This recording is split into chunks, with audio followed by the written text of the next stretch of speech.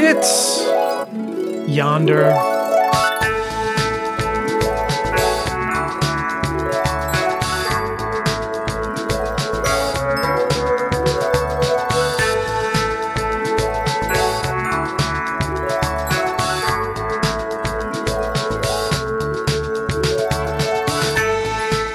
Hello, dear listeners.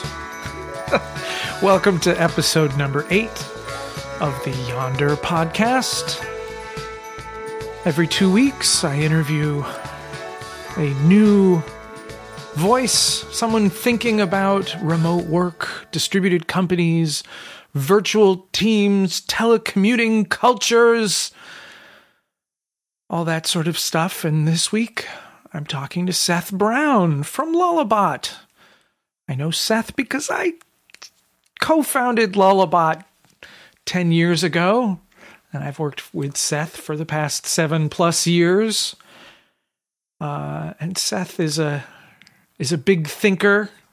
He's got lots of ideas and philosophies, and he's quoting from the Tao Te Ching and Thomas Friedman's World is Flat book, and talking about Taylorism.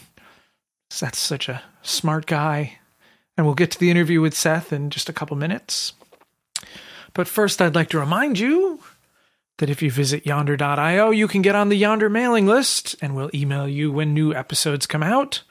You can, of course, also find links there to subscribe in iTunes and Stitcher, Google Play. You'll also find links to our Twitter and Facebook pages. And, yeah, we're still getting word out about the podcast, so if you're inclined to leave a review on iTunes, it will really help new listeners to find us. All right, let's get to the interview with Seth Brown. Hi, Seth. Hey, Jeff. How's it going? I'm good. Welcome to the Yonder podcast. Thank you. Glad to be here. You've been to the Yonder event several times? Twice? Twice, yeah. Twice. Yeah. Gotten to spend some beautiful January weeks in San Diego. Funny how that happens, isn't it? Just it's coincidentally, it's the winter in life. New England, and the event that we were organizing happens in San Diego. You're like, really, honey? It's work. I promise. I don't think we're not going to have Yonder in the first part of next year, but we may have some sort of an event next year. But well, let's do the thing that we do when we start this podcast. Seth, where are you talking to us from? Where do you live and work? I am in very sunny Carbondale, Colorado, which is just downriver from Aspen, Colorado. And I live near the confluence of these two rivers up in the mountains, the Crystal and the Roaring Fork, and generally fly in and out of Aspen is sort of I do this quite often. I'm a regular there. They know me by first name at the TSA line. And it's a beautiful place to live and raise children. It's very safe. I probably shouldn't tell our podcast listeners this, but I don't lock my door. See, now I'm going to have to. But oops. At least during the day. Maybe they don't know where you live. Yeah. Oh, well, I guess you just told them. Yes. I think I just told them and my name. They pretty much can put it together. But the TSA is guarding your house. Yes. Good stuff. So your title is COO at Lullabot? Yeah, which was kind of a funny. I kind of feel like you found that title for me. We're always looking for titles for people. Yeah. Chief Operating Officer, which I've heard described in many ways. It can be sort of a second in command that's, being groomed for a CEO title in some companies.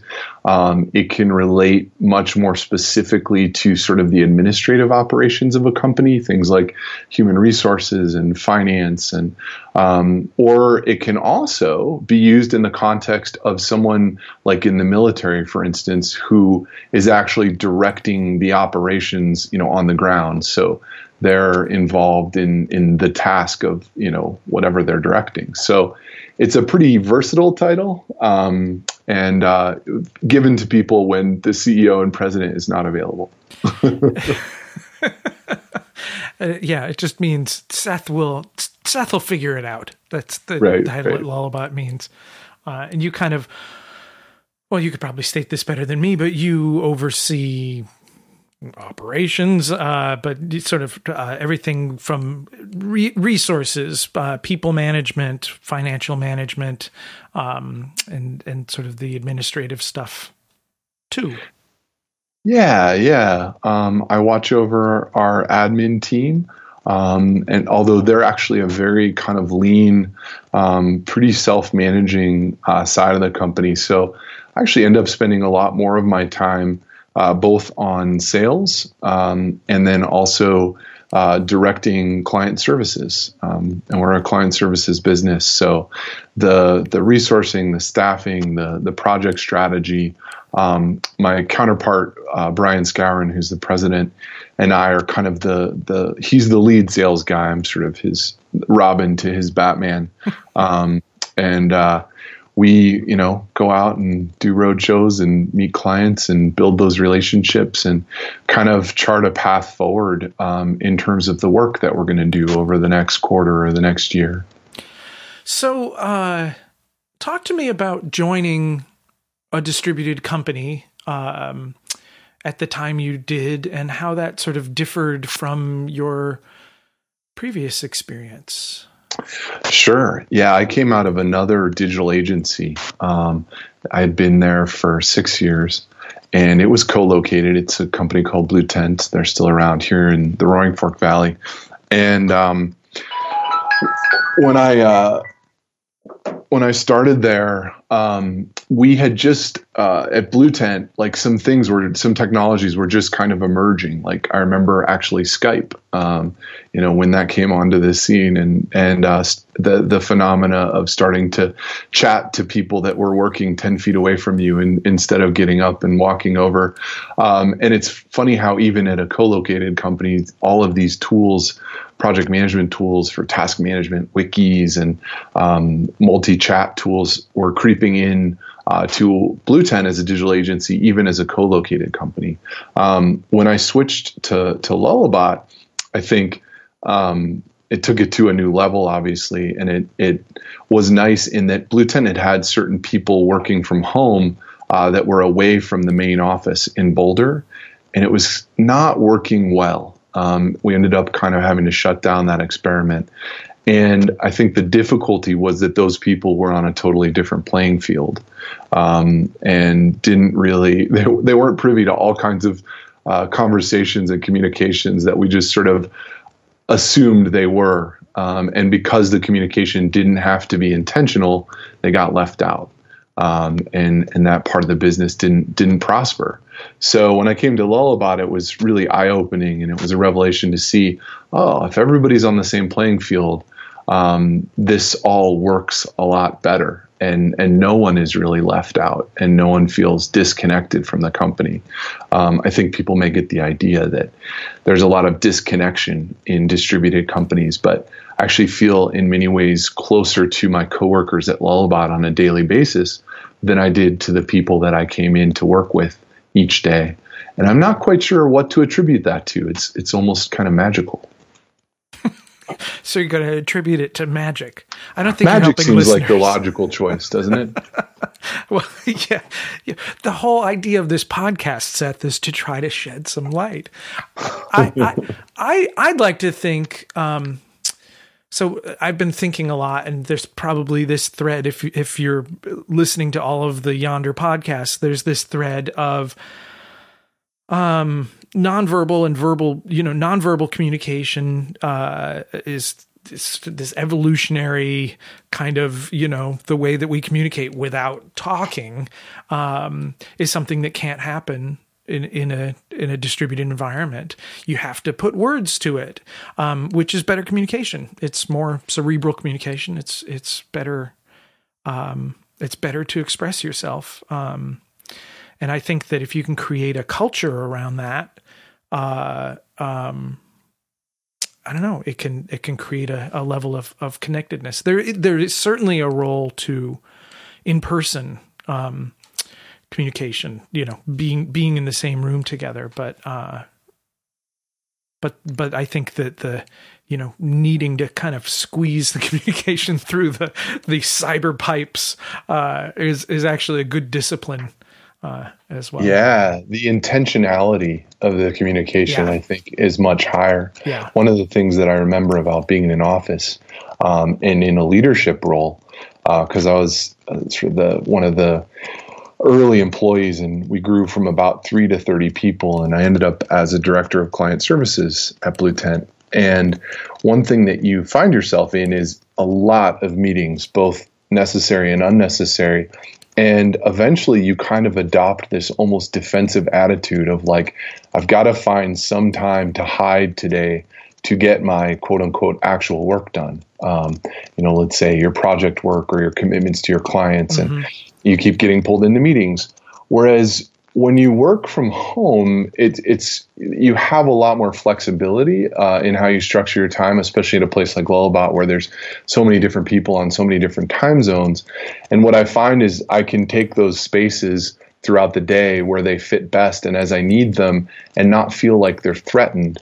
And so then when I am on calls or hangouts or other forms of synchronous communication, it's almost easier to be present. You don't have this built-in defense mechanism showing up in your subconscious, like, man, when's this meeting going to be over? I got to get to this or that. So things aren't compressed into a 8-hour day along the same hours where everybody's in the office at once and everybody needs everything at once. So there's also a little more space as well as a little more intentionality for communication, and I love that. I remember reading The Year Without Pants, Scott Berkin's book about his time at working at WordPress, Automatic, working on WordPress. And, talking a lot about how at Automatic, most of the communication is asynchronous. Most of the communication is written, and that really drives them into a results-oriented space better than anything else could. It's not about whether Bob is sitting at the desk looking busy. It's about how many commits Bob has made and whether he's answering questions as he needs to and making thoughtful interjections into the discussions happening on email or on IRC or Basecamp or Slack, whatever you're using for that sort of chat. I think there's a lot to be said for that as well. Writing, as you say, Jeff Robbins, good writers tend to be good thinkers. But I think you can also turn that on its head and say writing is a very disciplined way of thinking. Yeah. So talk to me a little bit more about sort of synchronous and asynchronous communication. I feel like different companies have sort of developed different philosophies around this, but what's your philosophy around this? Like, what do you prefer, and kind of what roles? And maybe we should define those things for people who aren't so deep inside baseball like we steeped in our language. Yeah. So, asynchronous communication means communication that doesn't need to happen at the same time. It doesn't need to be in sync. So it tends to be written messages, bulletin boards. A book is asynchronous communication, but so is message boards or email. Whereas synchronous is stuff where people need to interact with each other at the same time, real-time communication. So us talking to each other right now is synchronous communication. And then I've found that there tends to be sort of a gray area in between, like a text message gets there pretty quickly, and most people would like a response pretty quickly, but not 3 days later, really, and so I I think that there's sort of these kind of gray areas in between, but I know I have a very kind of a synchronous oriented way to myself. Like I like to talk things out and get on the phone with people and think things out. Whereas other people prefer to write things out. And I think you're a little bit more on that side, but things kind of develop their different roles. How do you hold those different roles at Lullabot? Sure. Yeah. As you mentioned, I tend to, I can't, I was a writer originally in my career. I was an English major. Writing has always been a very natural, comfortable place for me to, develop my ideas and express them and share them. So that's actually, I feel like something that's really helped me fit in and succeed in a virtual company. You kind of have to be able to write. And I tend to, sometimes want to push away synchronous communication, meetings and the like in favor of asynchronous. And I actually think that gets down to some deep sort of fundamentals of personality. So, there's these concepts of certain dualities, like people who think slow and people who think fast. And then, of course, there's extroversion and introversion.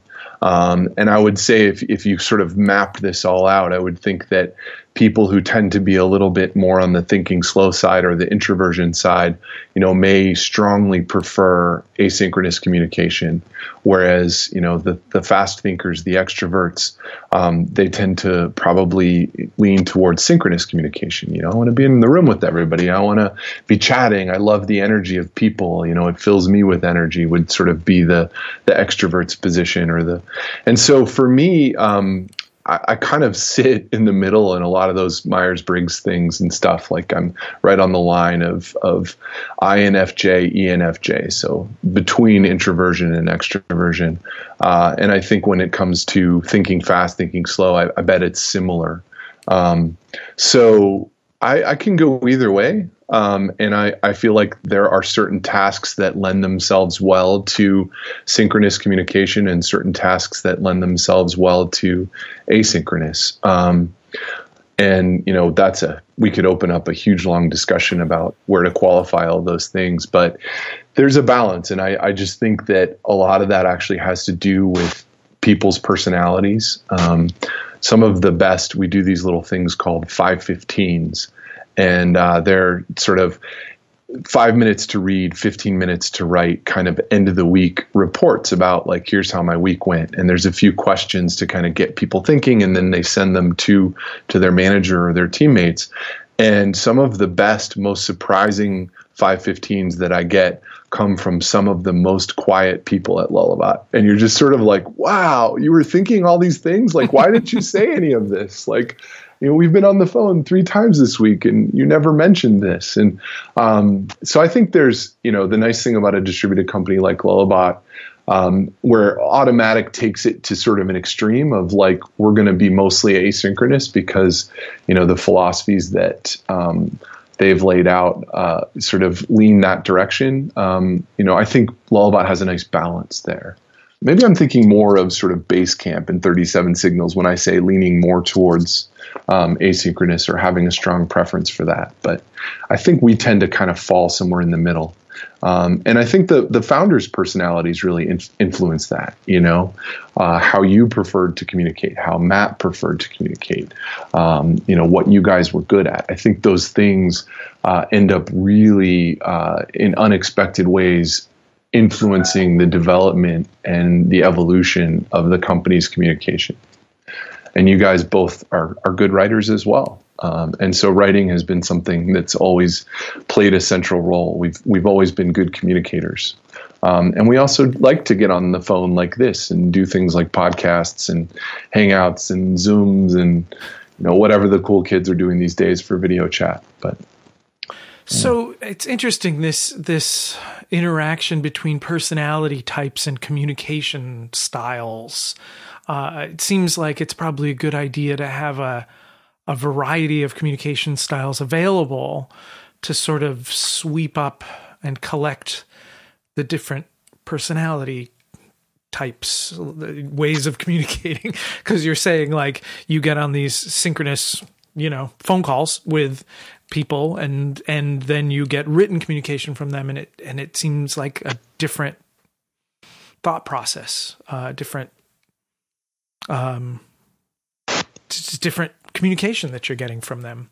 It gives certain people a space to show up as their best self. Whereas in, let's say a brick and mortar, a co-located company, an extreme introvert may really struggle with that. Actually, I remember there was a moment at the retreat. So at Lullabot's annual retreats, we do these things. I'm not going to name any names here, but we do these things called circles at the end of the day. And the idea is that everybody, you break up into smaller groups of about 5 or 6 people. There's a moderator, and it's a safe space for everybody to kind of talk about their feelings, their emotions, how their day went, what they're thinking about. And you sort of pass I think of the Native American concept of a talking stick, where it gets passed around, and whoever's holding this stick is not to be interrupted. You just listen. And we've had a couple of times where people have expressed, even discomfort with that, as being, not something they're super comfy with. And for the most part, they've overcome it and decided that it has value. But I think we just make assumptions that everyone is sort of the same as we are. And it's not always a fair assumption. And it may mean that certain people don't have the space to show up as their most effective self, Yeah. There's like several, so these podcasts are all sort of blending together, the different episodes that I've done. Yeah, you and Jake Goldman talked a lot about this. We talked about introversion and extroversion. I talked about that with Bree Reynolds in the last podcast as well. There's also this role of kind of vulnerability and acceptance, that we need remote workers to be able to be vulnerable enough to share when they're having a hard time. And we as employers, as managers, need to be accepting of that, and sort of allowing to create an environment enough where people can kind of feel free to be themselves, and ultimately kind of find, like I'm saying, find the best way of communicating, allow people to be more introverted, allow people to be more extroverted, allow people to speak up or don't speak up. Ultimately, there is a bottom line, and you need to get work done. But I think a big part of people working from home is finding their own methods for productivity, kind of what works best for them. And that autonomy is on if you take a job as a remote worker, that's going to be on you. And different companies have different ways of incentivizing that. But ultimately, it's a matter of helping people to find their most productive self. Exactly. Whether that's maybe the time effective self is a better word. Yeah, their most effective self. I feel like whether that is the time of day that you work, I'm somebody who likes to take 2 hours at lunch to go work out and clear my head. But then I also like to come back to work at night, which is a time when I tend to do my best writing. Is sort of after the kids have gone to bed. And I love having the space to sort of pick my moments, when I'm going to show up most effectively. So there's that dimension. And then there's also, like we were talking about, the guys or gals that write, great 515s, but don't like to talk as much. We often give I certainly give the people that I manage directly the choice. Would you like to sit down for a half an hour each week and chat, or would you like to, write something at the end of the week and tell me how things are going? And different people have different preferences there. And I like that we're open to all of those different preferences. So again, it's letting people show up as their best selves. Submarining, I was going to mention one thing, the most dangerous thing, I feel like when we went to both Yonders, the thing that everybody said as like the death knell for someone at a distributed company is this thing we call submarining, which is where someone sort of disappears off the radar from, all forms of communication. And that sometimes you can remedy that, through talking to them and finding out what's going on and seeing is this sort of a temporary, interruption in your life that's related to something specific, and why were you not comfortable telling us that was going on?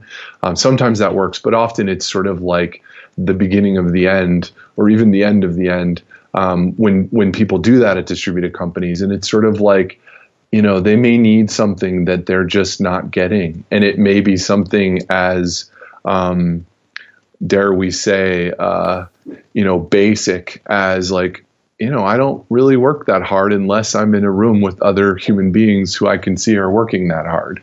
And I think that may be a motivation for some people. And that's one of the few things that it's hard to give at a distributed company, although I think people that struggle with that sometimes find places to work outside of their office, places to go and be amongst other humans working, doing their own work. So, yeah. Are there certain things that you look for when hiring people around sort of a proclivity towards remote work? Yeah, that's a great question. I definitely look at how candidates present themselves in writing. That's really important. So, there's two components typically to Lullabot applications. One is, a cover letter, a resume, the typical answers to some questionnaire questions. And then the other is a video. And both exercises are great sort of litmus tests for how someone's going to perform at a distributed company. It's sort of like, how do you communicate in writing? Cover letters, even things like, I tend to be overly sensitive because I used to be an editor, but spelling and grammar and just sort of the overall sense of fluency and authenticity that someone speaks with in writing is a good indication that they're going to be successful. When we get, super business speak kind of somebody who's just kind of dropping business ease with reckless abandon and not communicating with a lot of attention, but just sort of trying to, or intention, but they're just trying to like check off a lot of buzzwords. That's usually a bad sign. I really want someone in writing to speak like a human being. I want to feel like there's a human being on the other side of this application, because whatever they're doing to transmit that humanness through writing is going to serve them well when they come into a virtual company. And then the video itself is also a great indication, not just of some sort of basic technical skills, like, are you capable of making a video? Like, are you willing to go out on a limb and do this thing? But also, it certainly has nothing to do with appearance, but it's just like, are you comfortable in this format video, which you're going to have to use in a lot of conversations that you're going to have as a Lullabot. So I definitely look at those things. With interviews, again, I look for presence. You have to be able to maintain presence on a phone call. If you're kind of off in all sorts of directions and not really tracking to the questions, and maybe that's because you're nervous, but it can also be a sign that you have a hard time being present with people on the phone and focusing, and that's a pretty critical skill to look for in interviews. Yeah. It's talking about hiring always such a difficult sort of thing, because you're talking about judging people.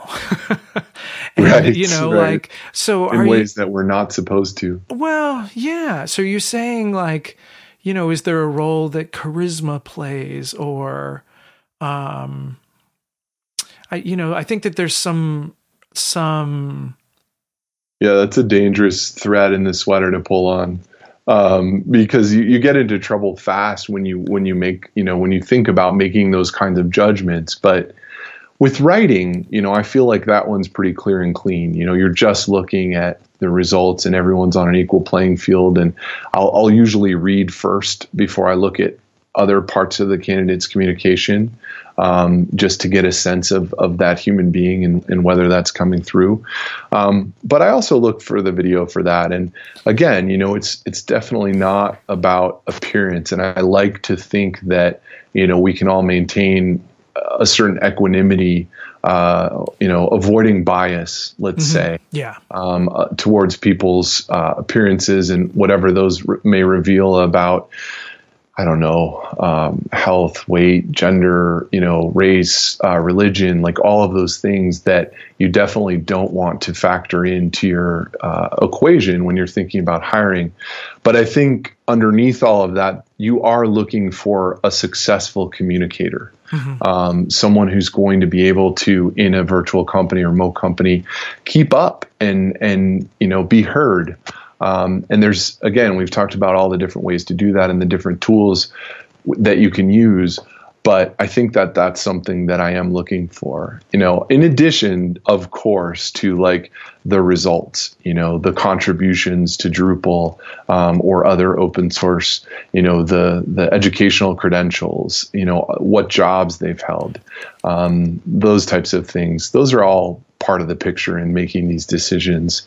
But those are sort of like, what gets you in the door. We get a lot of applicants, and that'll get you to the next level. But then there's got to be this sort of, I don't know what to call it, ineffable sense that, hey, this person's going to be a good communicator and they're going to be able to survive and thrive in a distributed company. And when you get so many applications as we do, you need ways of filtering.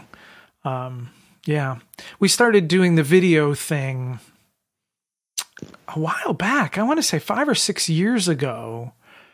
Even more. Maybe it was. You did one. You did one. And I've been here for 7 years. So and it was a way to try and sort of replicate that kind of meeting someone at an event, kind of thing. It was just sort of like, because you meet somebody and you kind of get a feel for them, like, oh, I know who this kind of person is, or just, but their mannerisms with, their sense of humor or whatever, you can kind of get a, at least for me, I feel like I can get a pretty good quick read on people.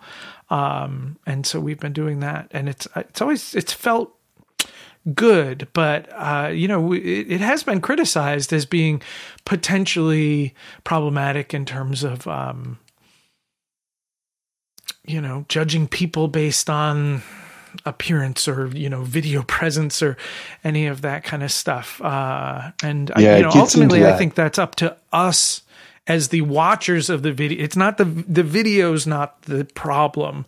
It's up to us to remember not to to hire for the kind of diverse company that we would like to be. I've heard various takes on this, and the primate brain that we all have. You talk about this sometimes. It can be a dangerous thing. It's very primal. It's very quick to want to bring bias and put people in boxes and establish social hierarchy. And there's all of these sort of nonverbal, almost instinctual things happening, or match based on your existing tribe. Stuff like that. Yeah. That person looks like Bob, so he must be like Bob. And Bob's a great programmer, so let's hire this guy. Yeah. Right. And already this person's in a box. And I think where we protect ourselves there is we also, especially when we're hiring developers, we want to look at code. We want to look at code samples. We want to look at contributions. And those things obviously play probably a heavier role in, who we interview. Those things are really what determines who we interview. This other more nuanced stuff that, like you're saying, walks a funny line. I would say that's where we can justify that, is that to communicate in a distributed company is very different, and it has unique challenges, and certain people will be successful and certain people will not. And some of that can be discerned in the way that people write and the way that people talk. And for better or for worse, I think that's what we're looking for. It has nothing to do with the traditional notions of appearance or charisma. I hope. Yeah. It's a difficult thing as these podcasts are adding up. I'm nervous that people are listening to them and hearing me say the same things week after week. I can't remember exactly what I've said, but one of my sayings, and I can't remember if I've said this on the podcast or not, is if you don't communicate in a distributed company, you don't exist.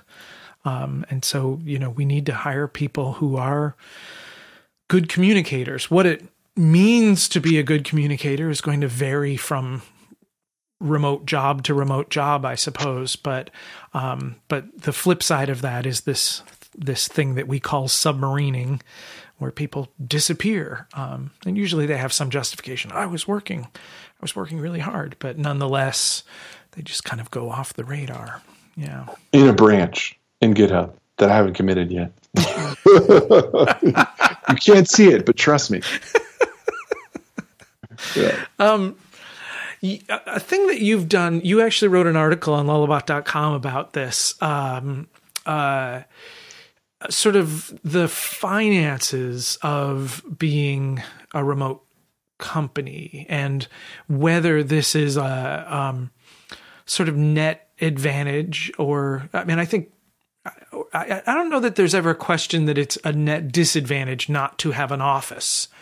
Like financially, it may be a marketing disadvantage or some sort of, market position branding, kind of disadvantage, but financially not to have the overhead. I think most people think it is an advantage, but there are a lot of other costs around travel and stuff like that. Talk to me a little bit about how you see the differences in the way that finances work at a distributed company like Lullabot compared to sort of a company X, brick and mortar company. Sure. Yeah, absolutely. I mean, the thing that I look to that is very telling, we sort of look at our numbers, our margins over and against both the industry as well as even larger. So the industry would be people who file with the same sort of tax code that Lullabot does.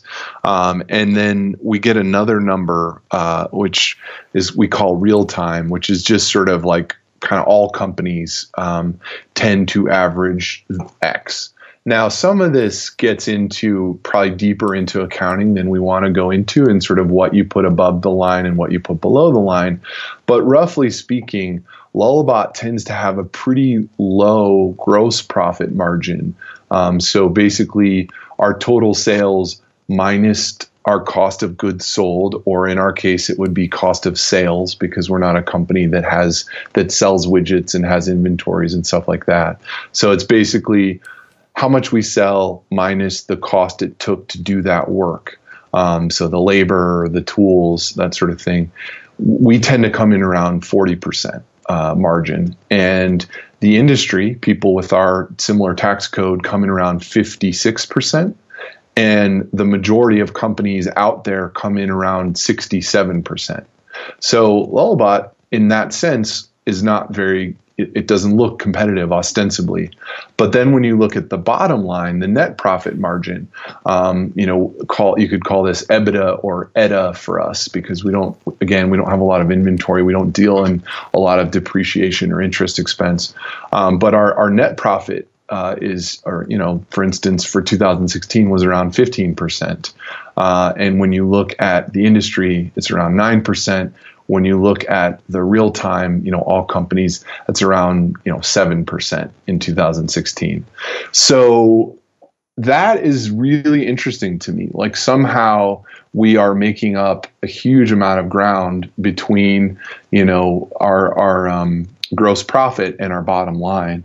And I think some of that speaks to not having a building, a physical plant, not sort of, we do this thing called PEX cards where we give people a certain allowance to buy their equipment, but we're not having to own all of that stuff. And now that the IRS has also risen the depreciation threshold, a lot of those things aren't even things that we can just expense them. We don't have to keep them on the books. So yeah, I mean, I may be going a little too finance geek here, but the overall message is that somehow we tend to be very efficient as distributed companies. And when we've been to Yonder, I've talked to other ops folks and finance folks, and this seems to be a pattern, and again, I don't know if that's all attributable to the building, because we all spend a lot of money on our retreats, for instance, and often that cost is comparable to what you might pay in rent for a year. Yeah. It may be that you need less in the way of HR or administrative personnel, or it may be that the people that work at distributed companies as fairly sophisticated, white collar folks are pretty self-managing. And so you can get by with sort of leaner overhead. I don't know exactly what to trace it to, but it's definitely a phenomena that we see. Yeah, I went to visit a friend who runs a company, and they had this beautiful office, and I said, "Wow, this is a really nice office." And they said, "Yeah, it's only, I think it was like $24,000 a month." and my jaw hit the floor. How many people's salaries is that? Yeah. And then I went back. That's crazy. Maybe it's $20,000 a month, but still it was really expensive. And then I went back and did the math on how much our retreats cost. And it was, all ended up in a pretty similar ballpark, to get people together. And yeah, I mean, some basic math, if you have to send 50 people somewhere, and between plane tickets and food and lodging, it's $2,000 a person, a 50-person company can reasonably expect to spend $100,000 on their annual retreat. And yeah, that covers a lot of months' rent in a lot of places. So it is, I think there is some of that, we're maybe that's not where we're saving. I tend to come back to the belief that it's more hiring people that are self-managing because of the nature of the work, especially open source software, where people got into these positions because they were already really good at being productive in the open source world. It's not just that. I mean, do you think you would? I like to think that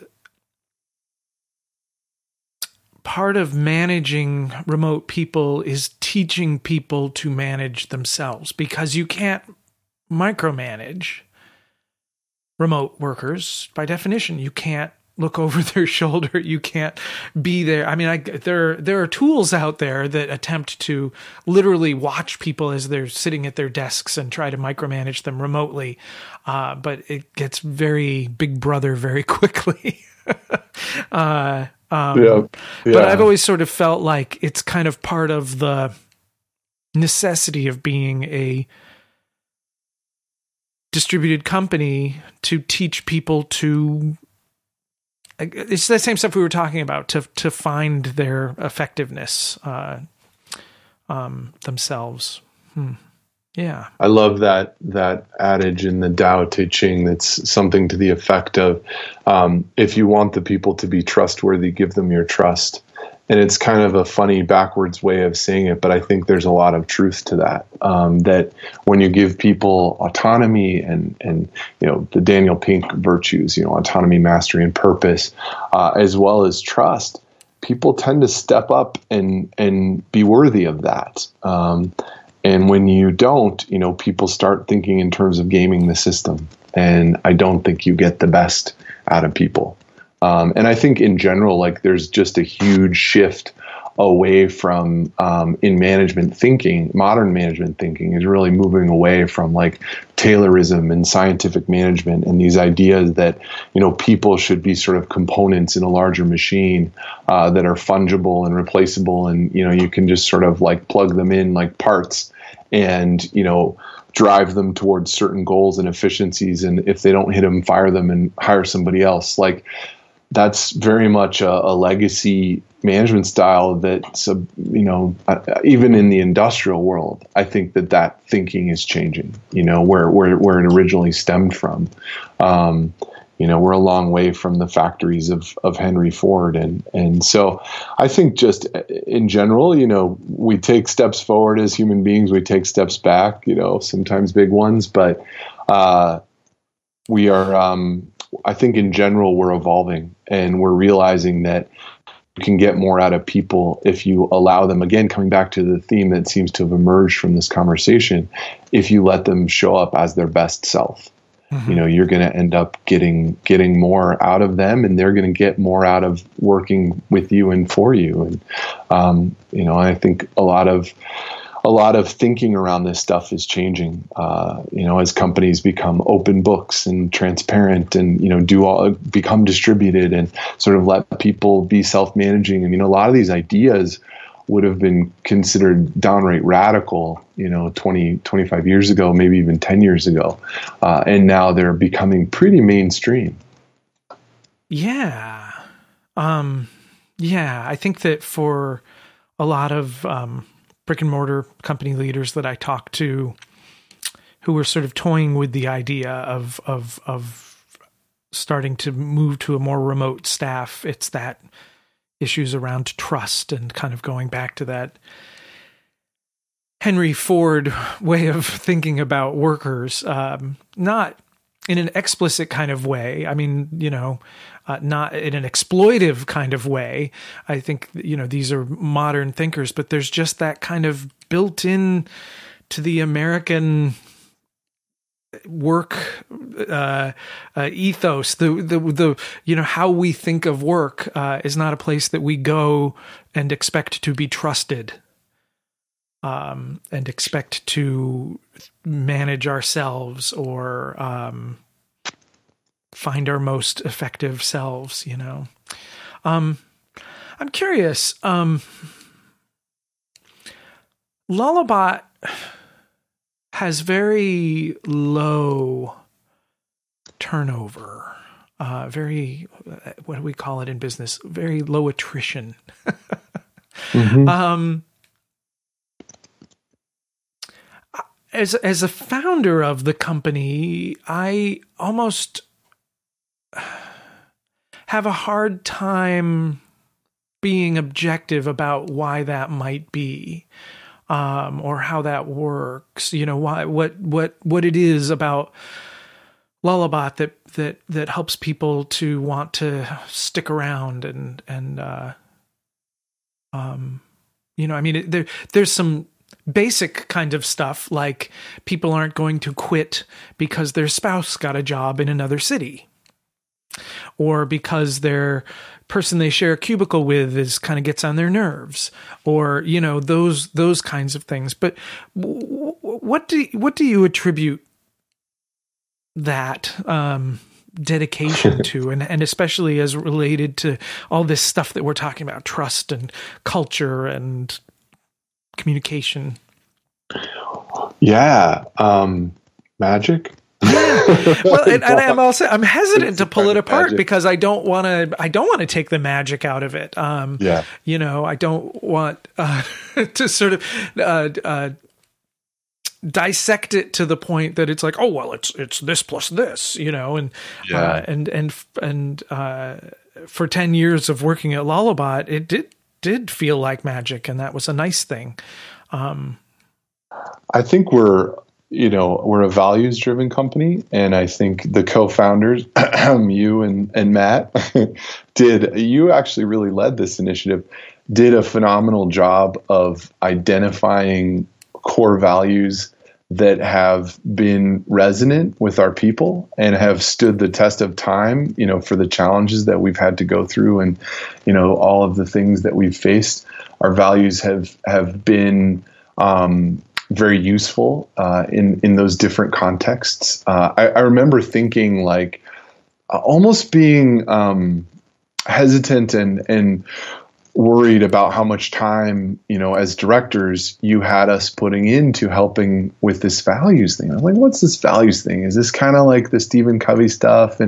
And for one thing, I wasn't doing justice to the Stephen Covey stuff because at the time I didn't fully understand it. But, I was sort of thinking, what is this kind of hocus pocus? But it became this, it became this really powerful, I don't know, compass maybe to help in our decision making. And it was something that I think a lot of us came to Lullabot because we believed in open source and the principles underlying open source.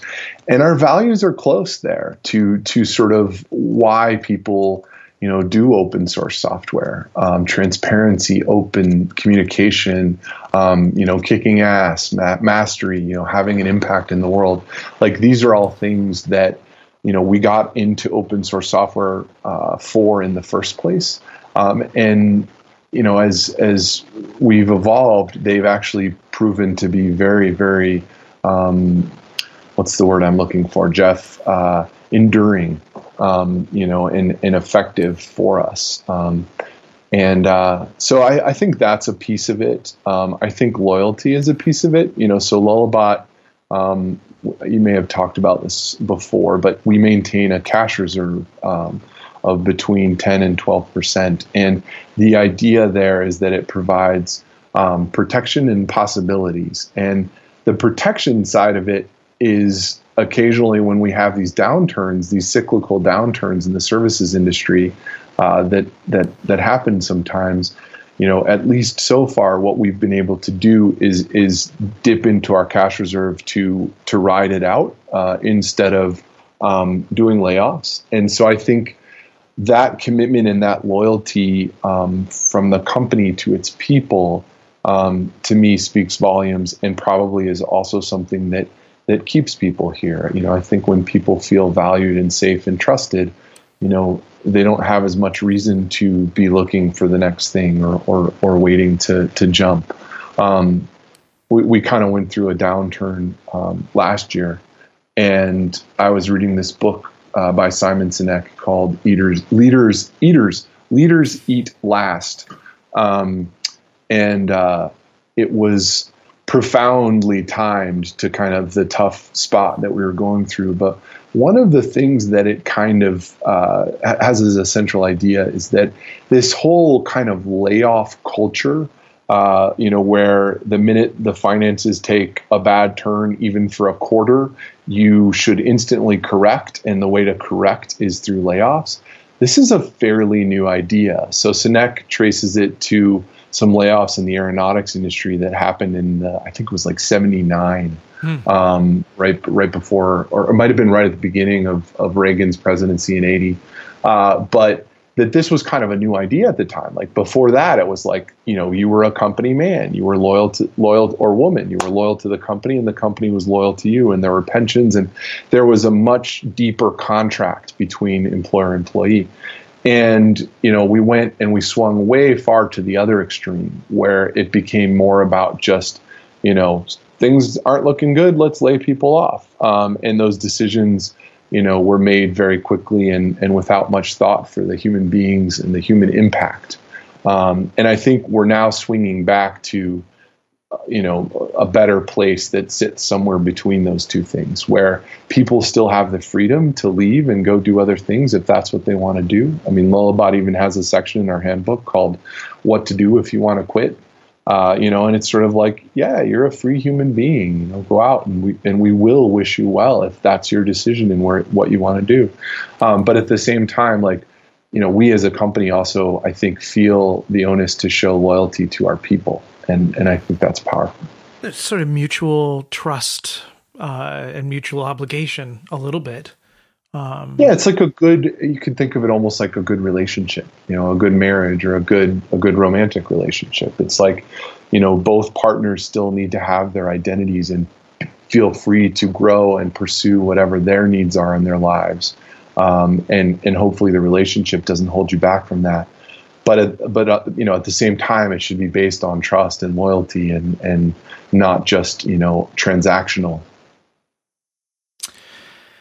Yeah. Sometimes I had Jared Ponchot on the podcast, and now I've had you from Lullabot on the podcast, and hopefully we're sharing information that everyone can use. We're not being too self-promoting or self-congratulating, but if you are interested in reading Lullabot's core values, you can find them at lullabot.com/values if you're interested in that kind of thing. Let's kind of look at a more outward focus, Seth, and talk about your role in Lullabot sales and how sort of this issue of legitimacy.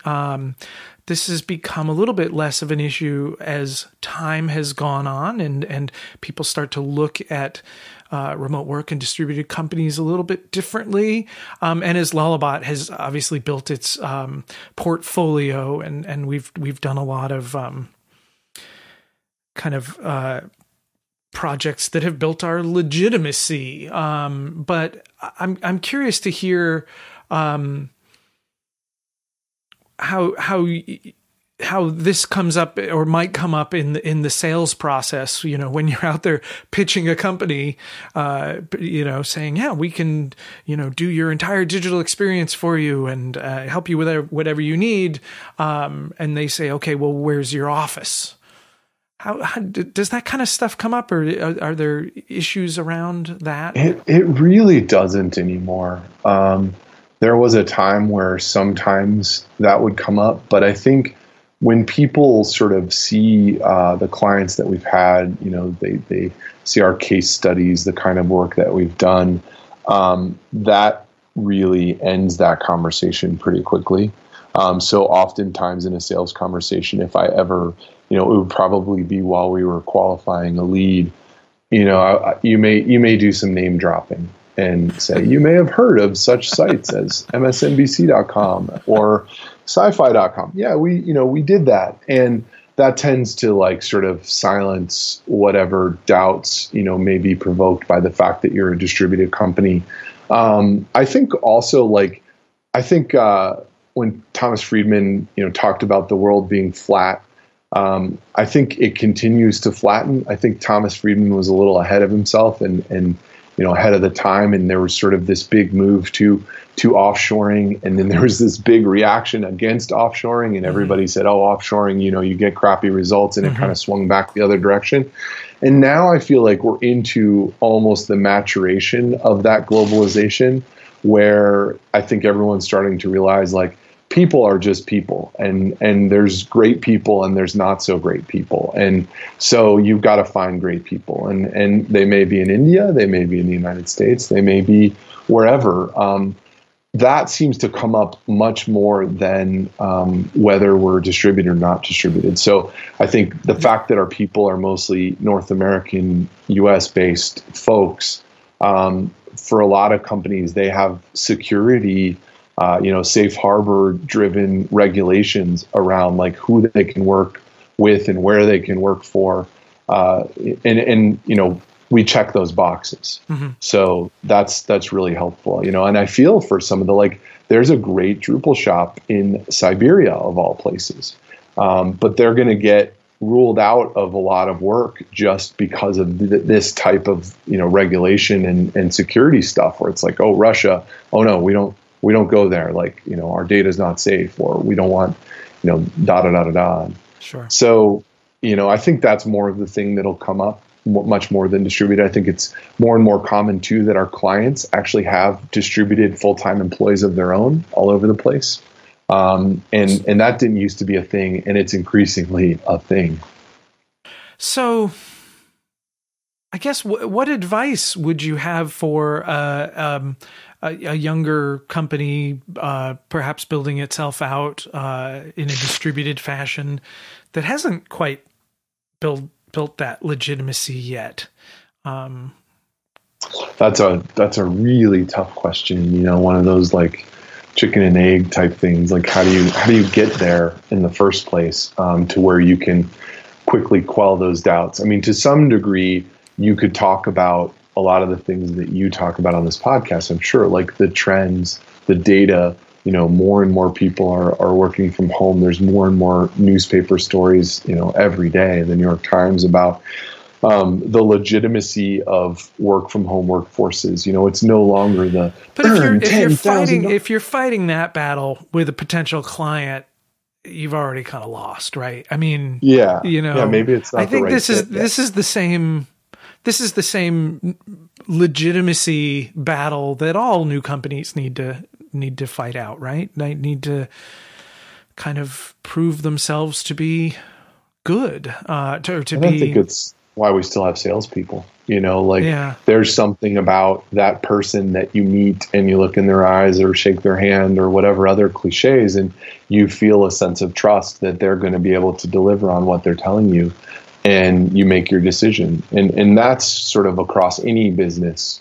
That sort of face time, I think, in sales is still really important. So one thing that I would say to this prospective distributed company is, don't expect your sales to be, all remote or distributed, or what you're going to have to actually go and meet people to get them to sign contracts. And so, as the owner, you're often the chief salesperson in the beginning as an entrepreneur. Go out locally and get involved and meet people and start doing work in your area. And then as you start to, have accomplishments that are noteworthy, you can broaden yourself out. So an example, there's a design shop that I love that we know well called Bearded. And, they started as a local firm in Pittsburgh. And, it's the kind of thing where they would do some work for a university locally, like Carnegie Mellon, or a museum locally. And then once they had done that with the local connection, then they would go out to other museums and other universities and say, hey, look, we did this work, and then it doesn't matter so much that you're not in that university or that museum's hometown, because they can tell that one of their peers, already had a successful engagement. Yeah. And you're sort of pivoting off of you do the local thing because it's related to you, because you're geographically related. And then once you've done that, you can pivot. Now you're related to that vertical, right? We built a college website. Let's go to another college, and you can kind of keep pivoting off that and sort of building legitimacy that way. Yeah, get a foothold locally in a vertical, get to know that business, and then just keep doing more and bigger work within that space. Yeah. Yeah. And maybe there are other, sort of different definitions of local. Like when Matt and I had established a presence in the Drupal community, Drupal was local, right? We were around in Drupal. And so, getting Drupal projects was relatively, I don't know if easy is quite the right word, but we were around. In the same way, I think that people look for, services for people. I always sort of wonder why people would hire a local web developer, because the work isn't going to live locally. But I think that there's just sort of peace of mind that people have in that. But if you can find other ways to pivot that same kind of thing, that's good too. Let me ask you some of the standard podcast questions, Seth. Ooh. I've basically gotten it down to just two. How do you think being distributed makes things harder for you and for Lullabot? Yeah. When you have a really sort of monumental task, especially on the administrative side, that needs, like 4 or 5 people in a room for a week, it's really hard to do that. So, for example, Lullabot is right now, we have a a CFO that we work with that's actually a separate company. And then there's 4 or 5 of us that are involved in wrapping up end of the month finances. And we all have our own little different tasks that we do, but no one really knows what anyone else does.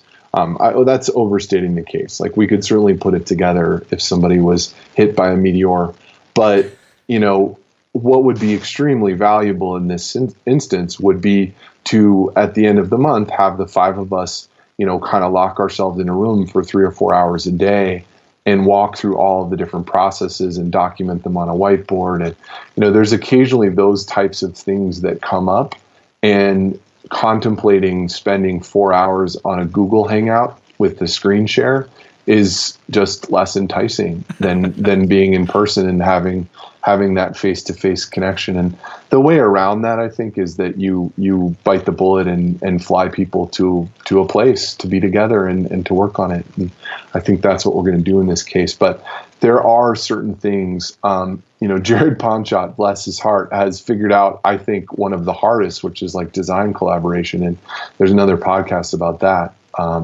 But in general, those sorts of things where it really helps to be, in the same room. I think the problem with Google Hangouts is it kind of has an expiration date. Like, you can stay focused for maybe an hour, maybe an hour and a half. And at that point, you are just not going to, it's not going to work to be in a Hangout and be able to really stay present with a meeting or some sort of task. Now, maybe you take breaks and you break it up. I mean, there's different ways that you could slice that apple, but the best would be if we could. The best would be if we could, find a way to. Sorry, my daughter just walked in. This is the other thing that's hard about distributed companies. Of what's hard, you're on a podcast and your kids come in and tell you the sink is leaking, and you say, "I can't talk right now," and then they tell you again, "No, Dad, the sink is leaking."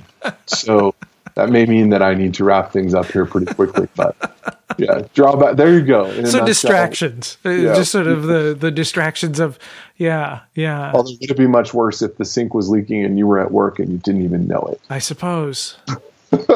Yeah. So Sure. so that's your take on what's harder. What's easier about working at a distributed company? For me, having and maintaining my energy for work is like almost the number one thing. Like, there's this thing that would happen to me when I worked in a co-located company where around 2 or 3 o'clock, like, I'd be, falling asleep at my desk, like looking like, is there a place that I can crawl in this office and be totally invisible and like nap for 20 minutes? And you're exhausted for those later hours. You eat a big lunch, you've been in meetings all day. There's this sort of like, it feels almost like an endurance challenge. And, working from home where I can have a little bit more balance in my schedule, and maybe there's some hours at night, maybe I take some hours off at lunch. For whatever reason, I just don't end up grappling with that particular phenomena the way I used to almost every day. So the continuity of energy, I feel like when you work from home is much more. It's much easier to be in your own rhythms. And when you're in your own rhythms, you can show up as your most productive self, your best self, your most efficient self. And I think that is a huge advantage. Well, on that note, I'll let you get to your leaky sink. Thanks, Jeff. Thanks for joining us on the podcast, Seth. Thanks for having me. It was a real pleasure. All right. Bye.